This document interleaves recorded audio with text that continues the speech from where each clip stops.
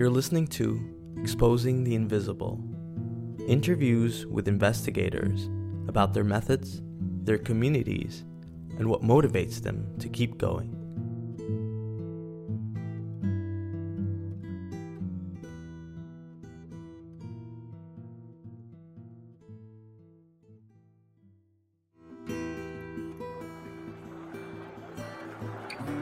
I have nearly always been doing the kind of investigation that is out to prove a point.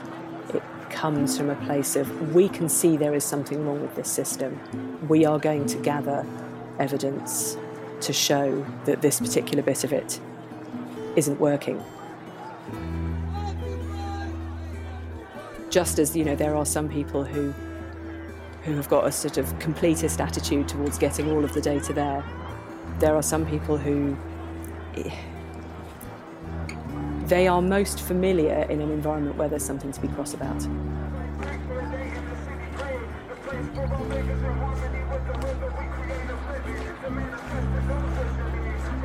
I am not doing investigation as my job at the moment. So some of my perspectives on this are based on having reflected on what I was doing when I was doing that.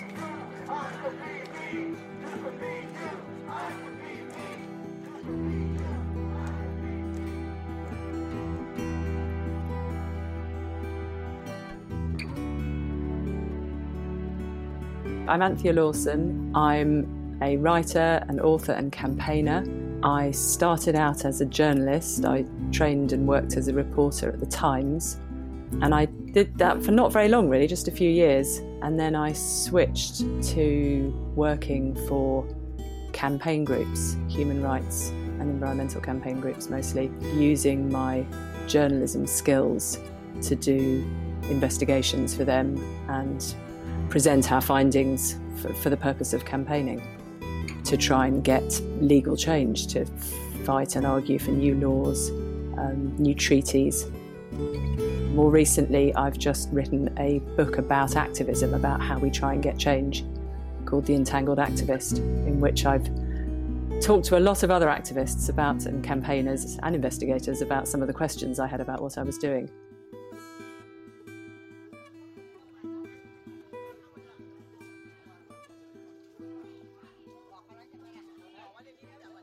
There was a sort of instinctive feeling that I was interested in journalism during my teens.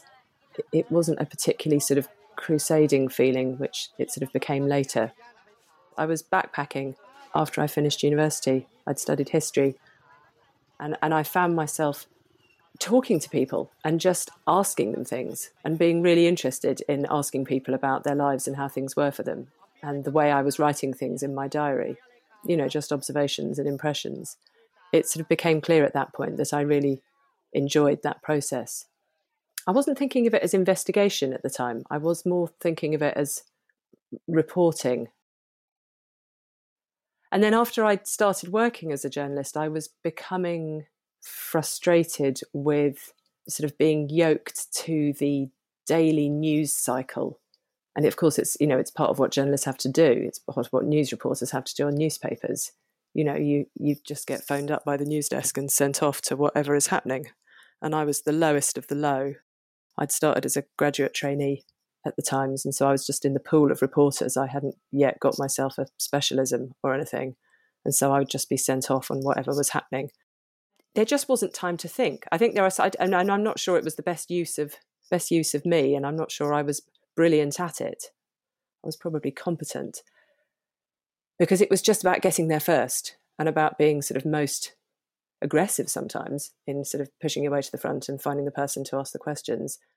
And that's when I started thinking about investigation, because that's where you actually dig below the surface of things and you're not just in thrall to what the system has decided is the agenda, which is what's going on in government that day, who said what stupid thing, what's going on in the courts, who's crashed into who, all of that. I wanted to get below the surface.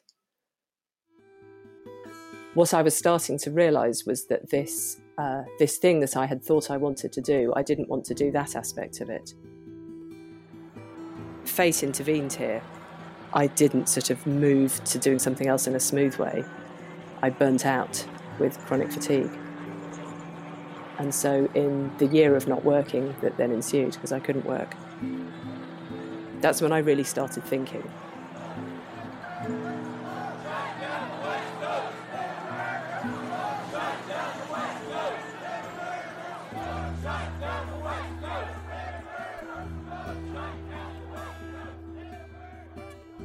In the late 90s, the big sort of campaigning sort of movement, a sort of movement of movements really, it was happening in lots of places, was the anti-globalisation protests, which had been happening in the majority world for a while and were starting to sort of make their way into the places of power. There were great big protests outside the World Trade Organization in Seattle. There were anti-globalisation protests in London, and they were happening in big cities. And I was out on these marches, and I was trying to report on them as well. And I was feeling really torn because I was sort of seeing things on sort of early sort of web chats about sort of things that were being planned. And I was feeling really sort of conflicted. I was starting to realise I didn't just want to report on things, I also wanted to be part of them. I didn't really think that sort of organising big marches was going to be my thing, but I was really starting to feel this pull towards things that I was never going to be able to get into a Murdoch newspaper. And that's when I realised that I could perhaps take those skills to sort of professional campaign groups. And it was practical. Obviously, I wanted to earn a living as well. And there might be a way of bringing the two things together.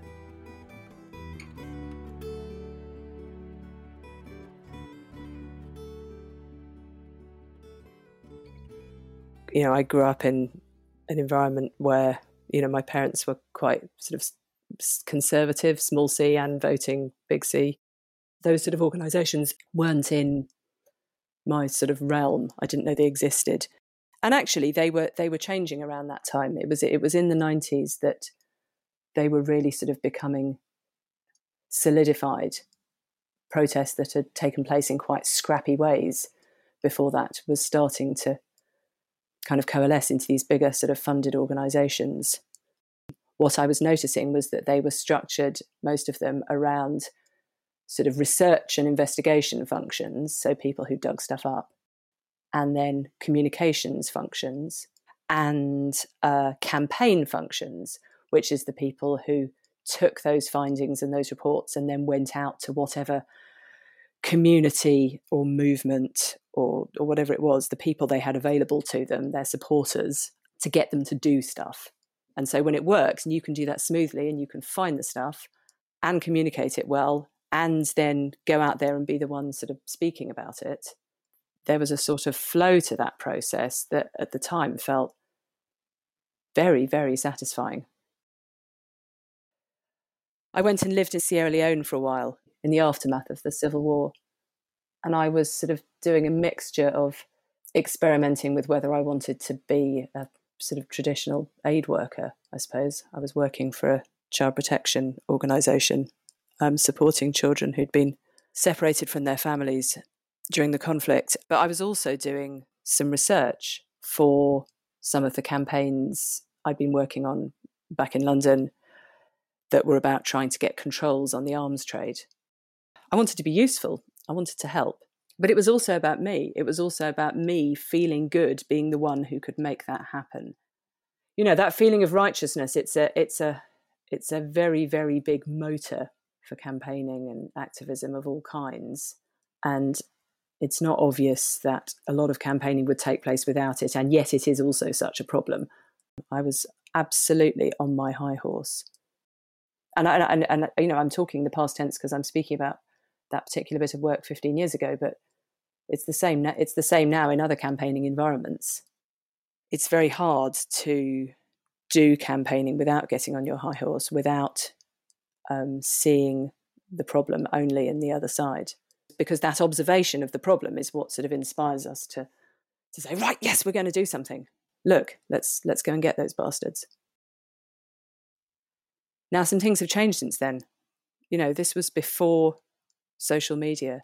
It's an epochal communications revolution. We haven't had anything this big as a revolution in communications for 500 years, and we haven't begun to see it fully playing out yet. So that was right at the tail end of a world in which there probably was a role for the sort of the journalist and investigator as intermediary.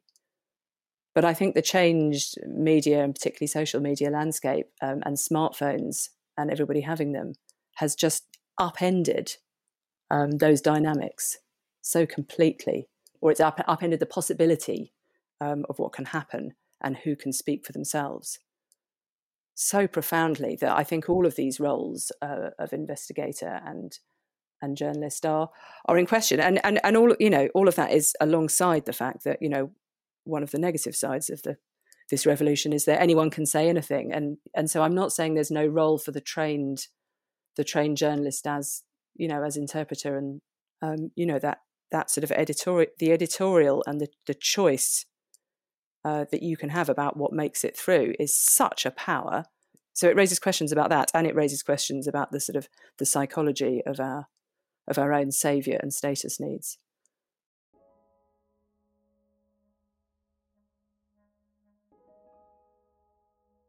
I was working at Global Witness, a campaigning organisation that investigates the links between natural resources and conflict and corruption.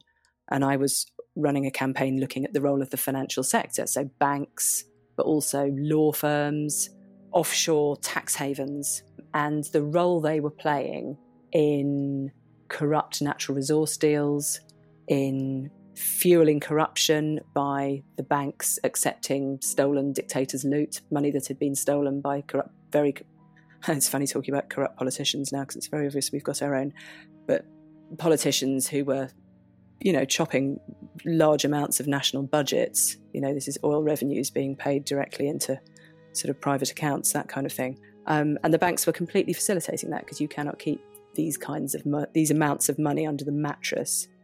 I used to say, you need a bank. So I was putting together these case studies, and I published a report that was full of case studies of major banks, HSBC, Barclays, Royal Bank of Scotland. But then we sort of published these reports. I say that just in one sentence. It took 2 years and much hair pulling and many arguments with the libel lawyer to be able to say this stuff without ending up in court, where we could say very clearly, these banks are fueling corruption and this is how. And then I talked my way into a meeting at the OECD, which is like the rich countries club that sets trade and sort of finance rules. And they set the sort of template for the anti-money laundering laws that ought to prevent all this happening. And so there I am in this sort of big basement negotiating room in OECD headquarters in Paris. And there's a huge negotiating table, tables all along one side in a big sort of square, about 15 people along each side. And I'm along one side near the chair. I've lobbied for 2 years to get into this room. And they're doing a sort of go-round to say who everyone is. And it's like, oh, I'm so-and-so, I'm from HSBC, I'm so-and-so, I'm from Barclays, I'm so-and-so, I'm from the Society of Offshore Lawyers, or whatever it is. This room was the heart of darkness from the perspective of the work I'd been doing for several years. It was like, oh my God, they're all here. All these institutions and organisations that I feel are directly responsible for this stuff and who I've been saying for sort of several years, oh my goodness, these are the bastards we must get. And here I am in the room with them. And it comes round to me, and the chair knew, the chair sort of, he was a government bureaucrat. And I sort of leant forward and he switched on my little microphone and said, hello, I'm Anthea Lawson. I'm from Global Witness. And I investigate the role of you, basically, in causing corruption and poverty and unnecessary death in the countries where you're operating. Because that's what this is. They wanting to keep it on the sort of technical terms of corruption and whatever that might mean in the terms of the anti-money laundering laws. And I insisted throughout this meeting of making clear what corruption actually meant. It's mothers dying in childbirth and children dying for lack of clean water.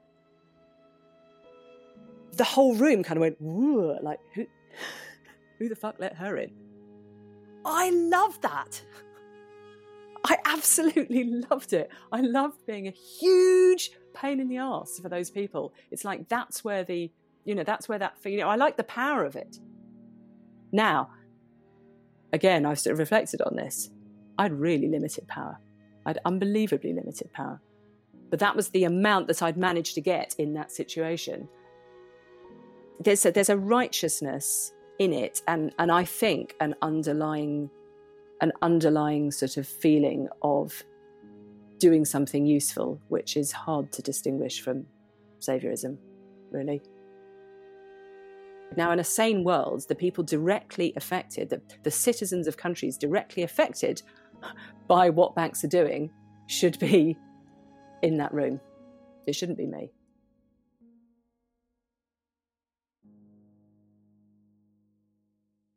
You know, everyone who works in professional campaigning organisations recognises that the turnover is high. Campaigning fuels investigation, attracts passionate people, you know, who really care, they really give a shit, they hurl themselves into it, and then they burn out. And some people do that cyclically, you know, and they step back and a bit quieter for a bit, and then they come back at it. And some people just go off and do other stuff because they can't do it. And we could just say, yeah, that's how it is. Also, though, I think that by questioning some of what we are bringing of ourselves to the process, I think we can change how we relate to it. Because I think the process is not going to change. We are always going to be up against something absolutely huge. And some people at some moments are very energized by that. You know, I used to have people saying to me, but how can you even begin to take that on? It just feels so exhausting. And when I was in the thick of doing those jobs, I was like, it's fine. It's the only way to live. It's the only way. I can't imagine living otherwise. You know, I'm now doing it in a part-time way. I'm doing more of my campaigning in my spare time because I'm doing more writing with my sort of working time. And I can see a bit more how people were saying that, because when you're not right in the thick of it, it does look absolutely enormous. So look, here it is. There's this enormous sort of wall we're throwing ourselves at, and let's not sort of get into describing what we're going to call that system, whether it's neoliberalism or extractive capitalism or patriarchy. I think the thing that we can change is how we see ourselves in relation to it. If we think that it's us who are going to fix it, if we are attached to doing that ourselves, then I think we're going to be more likely to burn out. In all these ways, we're going to be bringing a sort of unconscious load.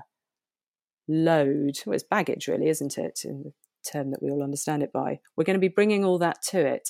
And then in the inevitable moment when it's not going well, or we've been knocked back yet again, it's a bit devastating, because it's not just that we haven't achieved this particular thing we were trying to achieve in that moment, you know, get so-and-so minister to meet us or listen to us or change this law or whatever, which is bad enough in itself because this stuff matters. It's that all this kind of subterranean sort of haul of stuff we're bringing with us hasn't been met as well.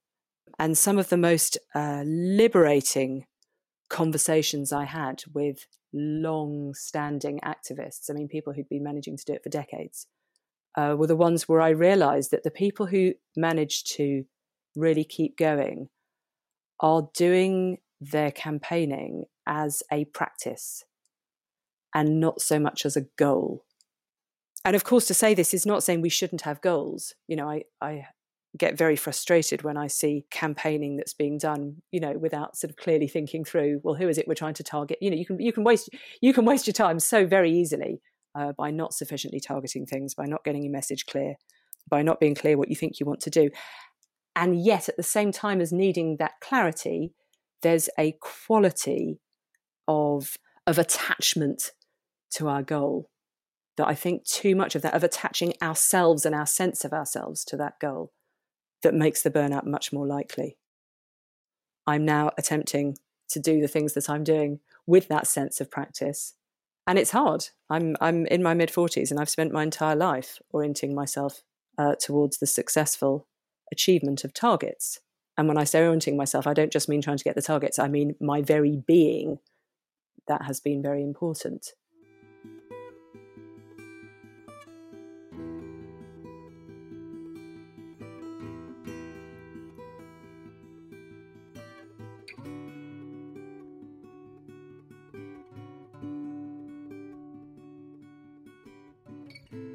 So I worked on the campaign for an arms trade treaty, which was a big campaign run by Amnesty and Oxfam to, we won the treaty and its limitations are clear because the UK is still selling weapons to, just for example, which are being used against civilians in Yemen. But the idea was to prevent sales of weapons by governments to other governments who will use them against civilians. You know, there were academics who were they were measuring gun flows across borders. They were looking at the market, the dynamics of the market. There were people who appeared on the surface, and I really think I was quite judgmental at the time, a lot of us were, to be motivated by the numbers and by the data. And sometimes to be quite interested in the weapons system. Really sort of quite motivated by sort of knowing all of the differences in specifications between these different systems. I was horrified by all of these things. I couldn't bear thinking about what these weapons did. I found it very hard doing this work. In the end, I had to step away because my dreams were so bad. And so I would sometimes notice there was a sort of a judgment sort of going on of the people who were who seemed to be able to carefully sort of delineate all of the sort of weapon specifications or for academic purposes, you know, do research on, you know, just the numbers, the absolute numbers. And then sometimes the academics would be a bit sort of twitchy about the way that we were using some of their statistics in our press releases, you know, because we would take their care, and I understand it now, you know, we would take their very carefully thought through and nuanced findings and like bang them straight in what becomes a headline, you know, and you know what happens in the news process. It just gets simplified and simplified and simplified. And we were just part of that process, you know, and they would raise questions about that. And I would be on this very sort of driven, target focused, we need X number of countries to agree, you know, this particular thing by this date before this meeting when the treaty is going to get discussed at the United Nations, whatever it was. So we need X number of newspaper headlines in those countries that we can then put in front of them. You know, we were really sort of working back from a target. It's like, well, of course we need a number. And it was easy sometimes to sort of observe that desire to get the data, you know, right, just on its own account, sort of without a campaigning sort of edge, almost as a sort of some kind of moral lack. You know, which is nonsense, really. I think all of these people who are doing it were obviously driven to do it by the same underlying set of goals of you know, understanding that the world needed changing. It's just there were those of us who were in different places in the sort of ecology of the system that was trying to confront it. You know, I'm a lot less judgmental of that now, and perhaps rather more judgmental of how judgmental I was sometimes being at the time. I thought that if people weren't as angry as me, they obviously cared less. And I think anger at some of these issues does run through. There's a sort of seam of it in investigation. I don't think that's ever going to change. I think the one thing that can change is that we can become more aware of it and a bit sort of kinder to each other about where we're coming from. We make enormous assumptions about how what is obvious to us is going to land with other people. One of those assumptions is that people will want to act on it in the same way that we do. Another is that they will feel the same anger that we do, and that it won't instead make them turn away because it's too uncomfortable. I'd been working on banks for a few years, and you know, I'd been sort of taken on to try and look at the role of banks in fueling corruption. There was already an overarching legal regime that was supposed to control how banks sort of deal with dirty money, to use the umbrella term, but it wasn't working. So there were laws in place, but they weren't working.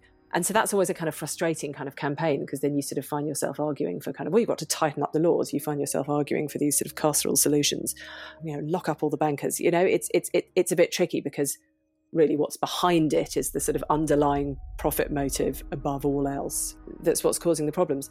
But there was another aspect actually that was just so, in policy terms, it was being overlooked.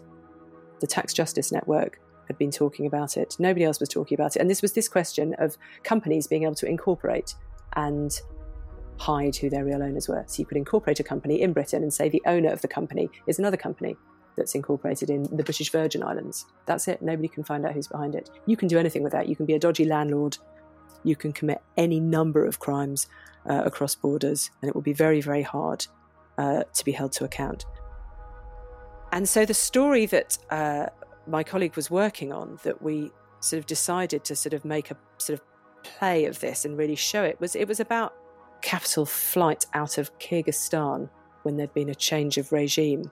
You know, I'm not a data nerd, but here we had, it was when you just sort of you open the Pandora's box, and we found addresses in London where thousands of companies were being registered. Now, you know, books have now been written about this. It's now a big thing. But at the time, this was in 2010, 2011, we were probably doing the research on this.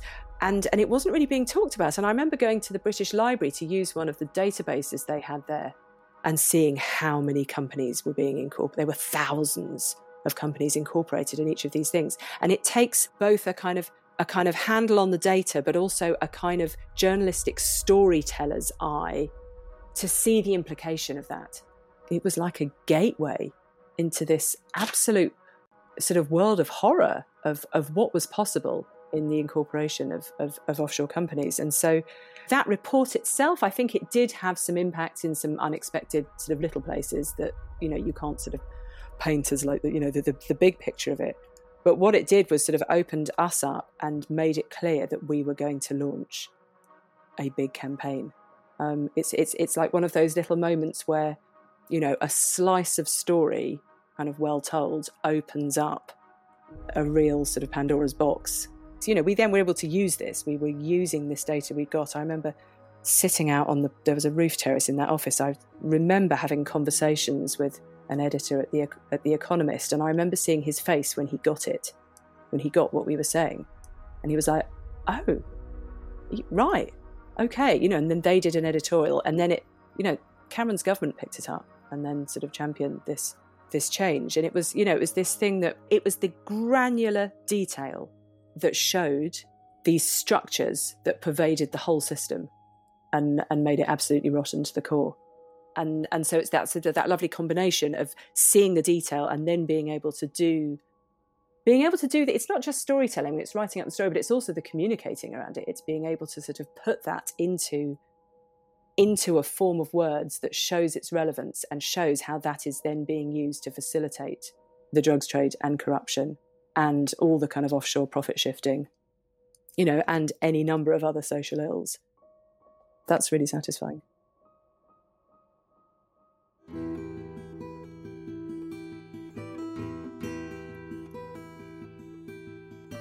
I feel sort of mixed being asked to talk about it now because it's no longer my full-time job.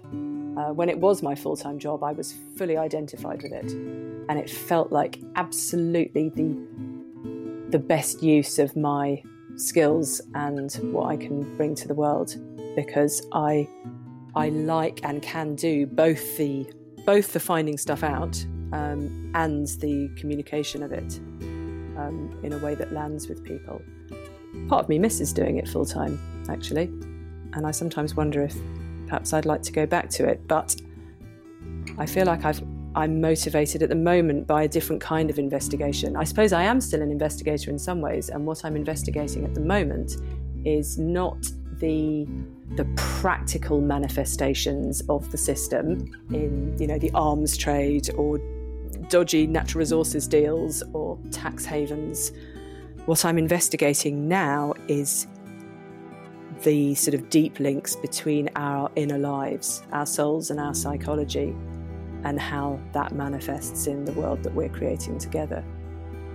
My sort of way of being in the world and the work that I want to do is always going to be investigation of a kind, because asking questions is kind of how I'm built.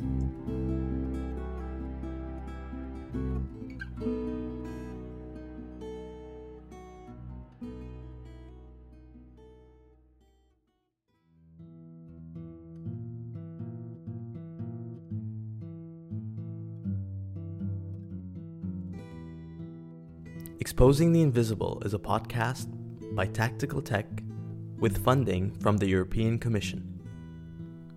Interview and production by Joe Barrett. From Tactical Tech, the Exposing the Invisible team is me, Wael Iskandar, Laura Ranka, Marek Dushinsky, and Christy Lang.